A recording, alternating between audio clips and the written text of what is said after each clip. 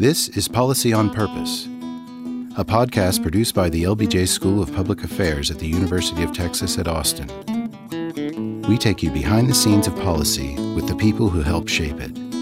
For more, visit lbj.utexas.edu. I'm excited to have with me today on our podcast, Policy on Purpose, Soledad O'Brien. And as an award-winning journalist, author, entrepreneur, philanthropist, just an amazing young woman, really. I love that you said young. Thank you. Well, you are compared to me. It's all relative. Soledad is going to be our commencement speaker. She's graciously agreed to share some of her thinking with our graduates. This will be our 48th graduating class today. So, Soledad, but when we do these kinds of podcasts, what we're trying to get at is getting down to the core of policy and how people have worked in policy and different facets of policy, how they feel about it. So, obviously, we're in interesting times. And policy... And by interesting, you mean crazy. Crazy, interesting, confusing. People aren't sure where things are going, whether we go to the past, whether there's a different future.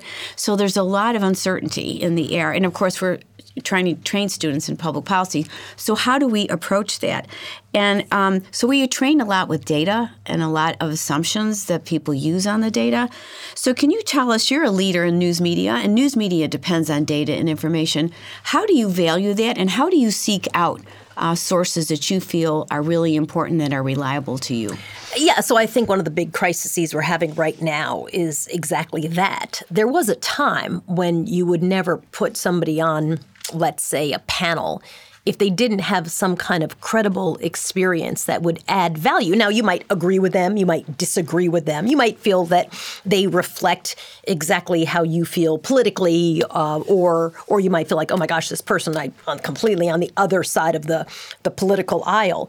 But there was always a sense that they had a value because they had served as the ambassador to China for 15 years, or they had done the job, so there was a certain amount of credibility. And I have found that often now in media, adding to a lot of the chaos that I think people feel is this sense that it doesn't really matter your resume. It really is, what are you going to say? Will you throw a bomb into the conversation? Are you willing to go over the top? Are you willing to be insane? Are you willing to just make up facts? Are you willing to be a character, if you will? And it's been described that way by some people, a character in this play, versus actually having thoughtful people who don't have to agree, but certainly should be having true conversations, I think, in journalism. Most of the work that I've done in documentaries are always around some policy. The policy and the data undergirds the narrative, the personal story that we're covering, right? So we're telling the story of a person.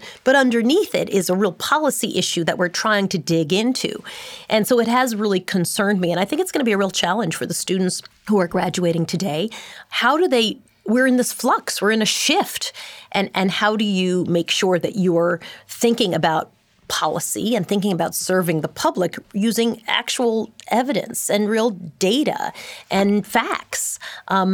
It's a problematic time, and I think sometimes the media actually is somewhat guilty in not necessarily helping the situation. Mm-hmm. I think you hit on something very important, because another thing that happens here is we can go to data, we can go to evidence, and what our students need to do is not only assess that evidence for accuracy and reliability, but also how do you translate that into what you said, a narrative that people can understand. If I had $1 for every public policy or public affairs institution that produced a really fantastic report that was bound and delivered somewhere, and didn't get out to people, right? If you're doing all this great research, but it doesn't actually live, what's the point? And I think for me, a lot of my work over the last really 5 years or so has been trying to help organizations connect history and data and studies to actual human beings who need to understand the information. We're at a time where we have more access to information than ever, and yet there's so little information that actually gets to people in many ways. And so I think this is another challenge for your students, now professionals, as they head out of graduation today, to really think about how they can have a voice, a realistic voice in the world that's not just, here's a study, check, I've done the study. Exactly. It has to impact people. And some of that, too, I think, is you actually have to be able to use that and engage with people and collaborate with people, right? It can't just be about throwing facts at each other. It has to be about saying, okay, we know and we agree on these data points. How do we get to a solution? Often I think we look at problems and we like to pick apart problems. We don't really focus on, well, what is the solution we're trying to get to? And again, I say that as a journalist, but also as a citizen. I think our government does that as well. Mm-hmm. I think one of the things that we talked about earlier is ensuring that our students focus on the right problem, but it doesn't stop there. It starts there. That's the beginning. And then once you have that, then it is what kind, and we're talking about solutions or options, and are they feasible, and who's had input into that. So a lot of our structure of how we teach and how we're trying to prepare this set of students who have actually said, I'm stepping forward because I want to be in the middle of the most complex problems, and I want to solve these problems. I think we have to say to these students directly that this is what you have to face. You hit it right on the head. You have to face all of these factors. You have to bring them together. You have to be the glue, and then you have to take it out and not just stay inside. It has to make a difference. And understand that there's many points of view on solutions. Someone told me a great story, and I'll probably mangle it in the retelling, but they were talking about, it was at a philanthropy conference, and they were telling the story about how people were standing by a river, and they saw babies were falling into the river. And so people immediately mobilized to grab the babies out of the river. And then someone said, well, wait a minute, we should go upstream and see where the baby's falling into the river, right? And there was a whole group of people who were like, oh, the solution actually is not just grabbing babies out of the river. Part of the solution has to be, where are they falling into the river? We should stop that.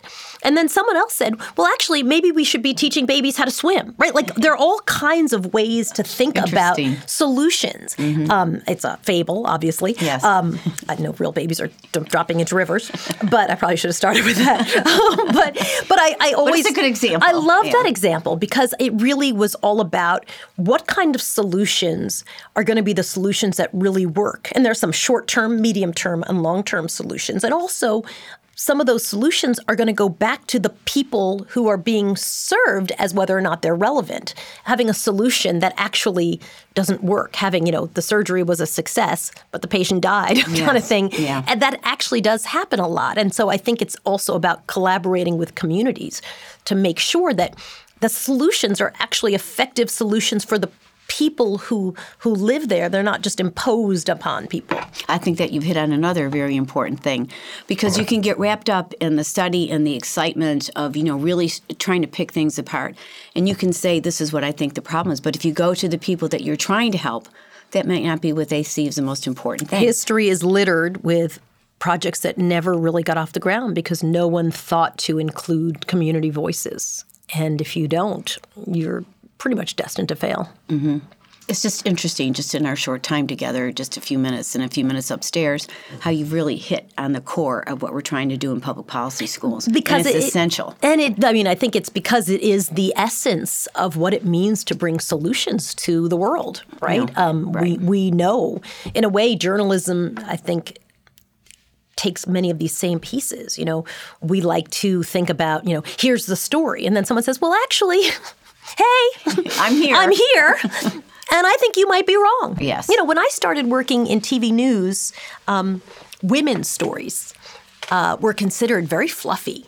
Education was like a woman's story. So, it wasn't what we would consider to be the A block story. That wasn't a community health center opening. Like that was all the light stuff. Mm-hmm. And now we know over time that those are the elements that make life livable for people, that those are actually the big issues that matter to people.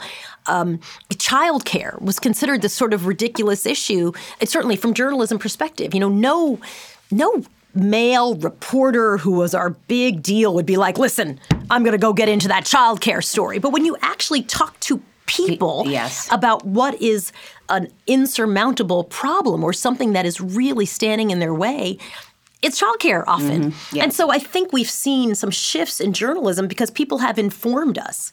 And even the coverage of minorities, or underserved populations, people have gone in to let me tell the story. And people will say, well, actually, our story is this. We have a story to tell. Maybe just give us the mic, actually. Listen. And we have something that we want to share about our community. And I think that's been a real shift in my time from starting as a reporter 30 years ago to now. One of the things we talk about a lot, too, is not only trying to get out there and walk in people's shoes and listen to them, but how do you navigate through people who have very different opposing positions? Yell at them. That always works. If you just scream at them as loud as you possibly can, usually you wear them down, you break them out. Like it's a shock. Right, you shock them out of it. I mean, but you would think that was the answer because that's kind of how people engage today. It is. There's a lot of yelling. Yeah. I Talking think over each other, a like I just did with you. No, this is a podcast. That's how you do it. A freshman congressman said something interesting to me the other day, and I do a public affairs show for Hearst TV, syndicated.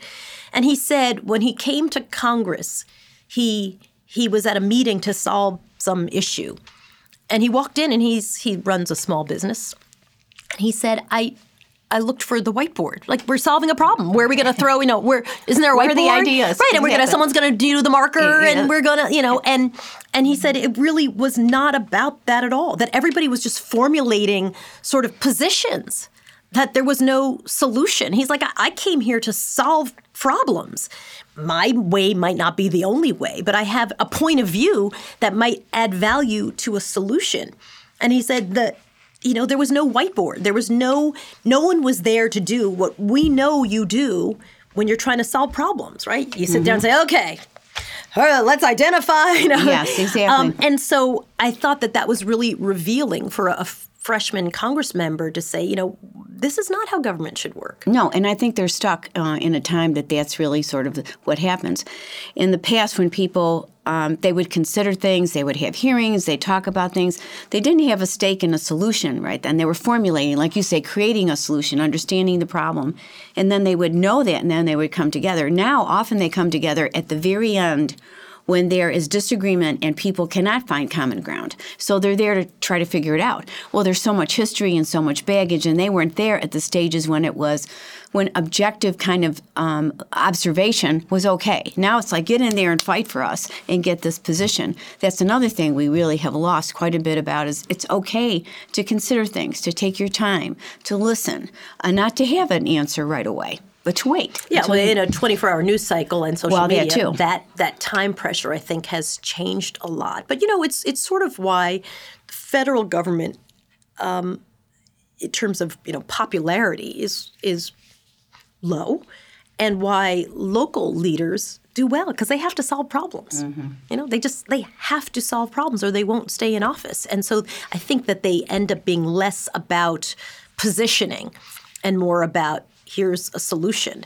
And so I think that a lot of the freshman members of Congress who we interview a lot have recognized that there has to be a better way. It gives me actually tremendous hope to have. That's great, though, that they actually recognize that and want to do something about that. Absolutely. Because we just see 20, 30 members of Congress in the media feed, no matter what media feed. We don't see the other 505 in the background trying to work things out. And that's, to me, is very dangerous. Midterm's coming, so you'll see them soon. Yeah, right. They'll be out campaigning. But, when you go behind and they're really thinking about things and you're talking to them about issues, they're very thoughtful. And one of the things I worry about a lot is that the image of a national legislature is really tarnished by the fact that we're seeing those kinds of expectations played out in the media. Yeah, I think it is tarnished, but I also think those things make it's a pendulum and makes people want more and better. Mm-hmm. I always ask the Congress members who come on my show, like, God, that job looks terrible. and they actually love to serve. Mm-hmm. I really think that they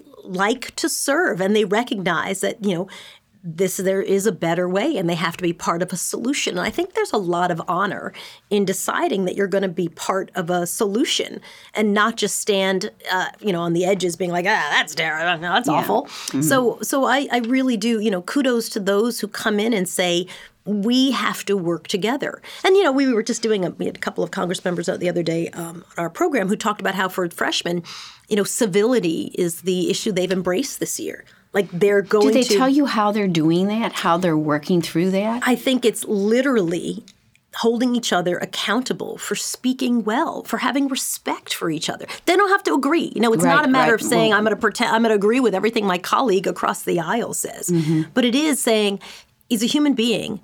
We're going to assume that this person cares about the country and we all do because we're here working toward making things better. We might not agree, but we're going to speak civilly to each other at a time when the national discourse really, I think it's fair to say, is at a pretty, maybe even an all-time low. Mm-hmm. And so even the idea that that's something that they're considering gives me tremendous hope. I really feel that they understand the issues. And I don't think people want to work in an environment where nothing's working. That's the whole point, too, is like they can change the environment. The people who are in that environment are the ones to change it. And like you say, if they recognize that and they work on it, this gives me great hope, actually. Yeah, it really is. Sometimes people don't see that.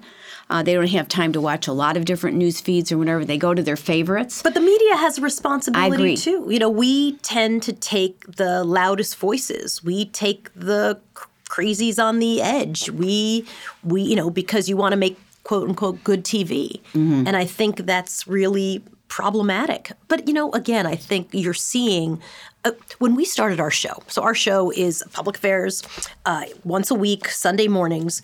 And we had about 100,000 viewers. And because we pre-tape our show, we found that we couldn't respond to news of the day, right? Mm-hmm. So we would never wake up and say, "Good morning, the president tweeted last night." Oh my gosh, because we tape a couple of days in advance. Mm-hmm. So we had to have context. Anything that was talking about the First Amendment, our view would be, so what is the First Amendment? How does it work? What were the founding fathers thinking about when they thought about the First Amendment? What is it supposed to do? How is it supposed to serve people? What is gerrymandering? Why is it even called gerrymandering? Mm-hmm. And what is it? What are the implications? So we had to take this contextual view of the world, of the country.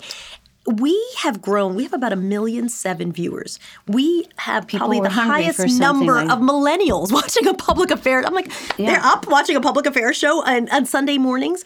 And that is because I do believe people actually are kind of over the screaming, and they like to understand an issue. And so even that gives me hope that there's a sense of just, oh my God, this happened. Oh my God, this. Wait, everybody over here. There's something else. Oh my God, this. Yes. I don't know that that's serving people, certainly.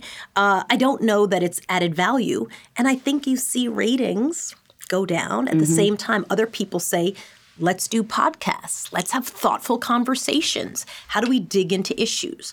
So we're in the middle of a shift. And I think anytime you're in the middle of a shift, it's very chaotic and it does not feel good. But I had a boss many years ago who said, there's opportunity in chaos. And I think that's really true. Mm-hmm. I agree. The other thing I was thinking about when you were talking is that, the first branch of government is the legislative branch. And the legislative branch in the Constitution, and it's supposed to be an informed legislative branch, informing the electorate. So we go to the media and say, okay, how do you do this? And I think what you're saying is getting away from now just reporting facts of something that actually happened, putting them in context of our democracy, of our republic, of our, of our bodies of governing, of the people who govern is really critical. I'm going to bet you $5 that there was more time spent talking about Kanye's comments about slavery being a choice than actually walking through what's in the Farm Bill. There you go. Oh, I totally agree. I'm fairly confident I will win that $5, right? Because I agree. But what you said before is really important. The fact that you can take the story that's in the Farm Bill, you can take that to real people, you can show how the Farm Bill has tensions in it and bring it to people. So sometimes I think we try to simplify things because we think people aren't sophisticated enough to understand. But I really don't believe that. I said, if we believe that, we are done. We are done. I think people, listen, I completely agree. People are, when it affects your life, you're very sophisticated. I did a documentary about opioid addiction. And most of the time we were in Kentucky talking to people who in many cases were, some cases middle-class people, but in some cases people who really had struggled and didn't have a lot of access. I mean, I would say underprivileged and underserved and certainly not well-educated.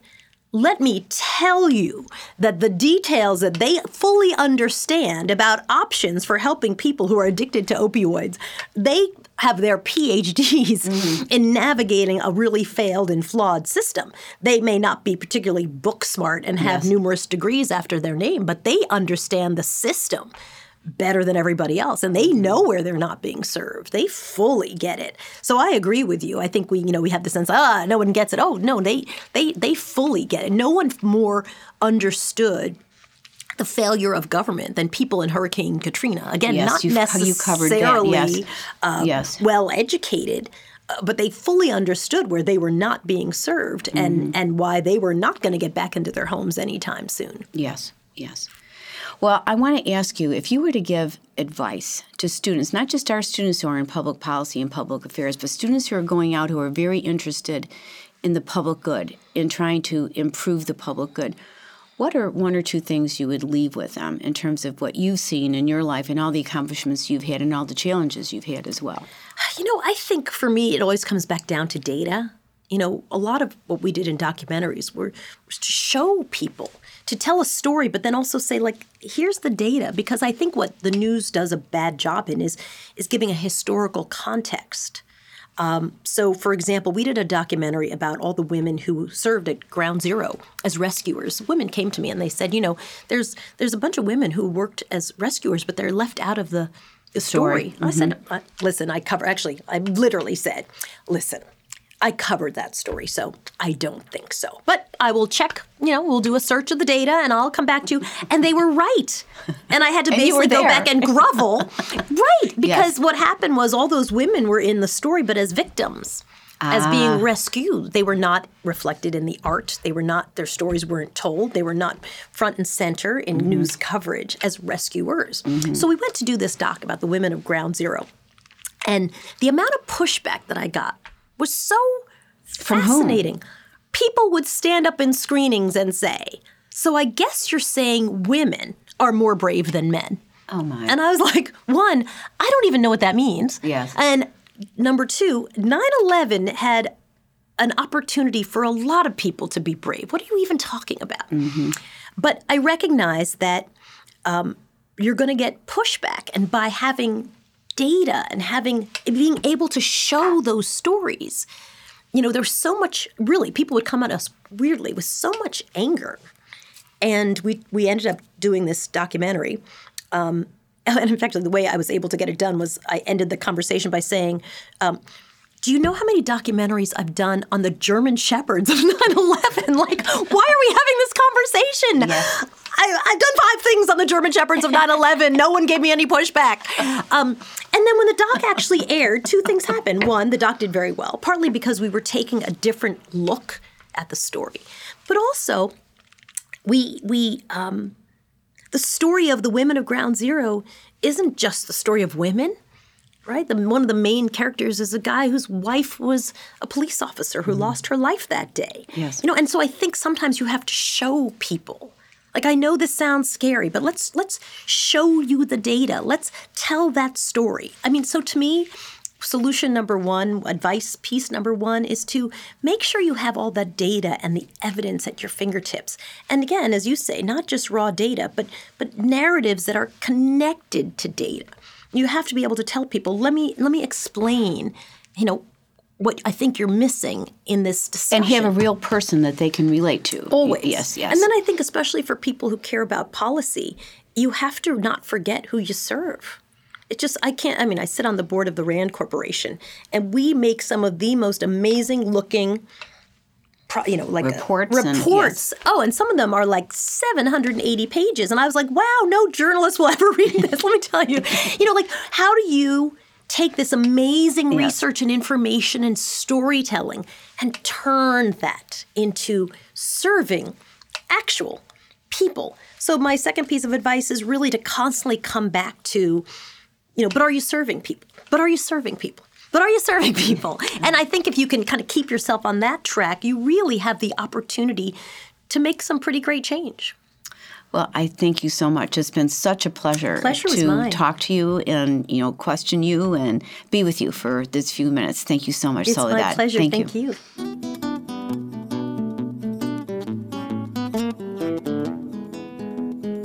This is Policy on Purpose, a podcast produced by the LBJ School of Public Affairs at the University of Texas at Austin. We take you behind the scenes of policy with the people who help shape it. To learn more, visit lbj.utexas.edu and follow us on Twitter or Facebook at the LBJ School. Thank you for listening.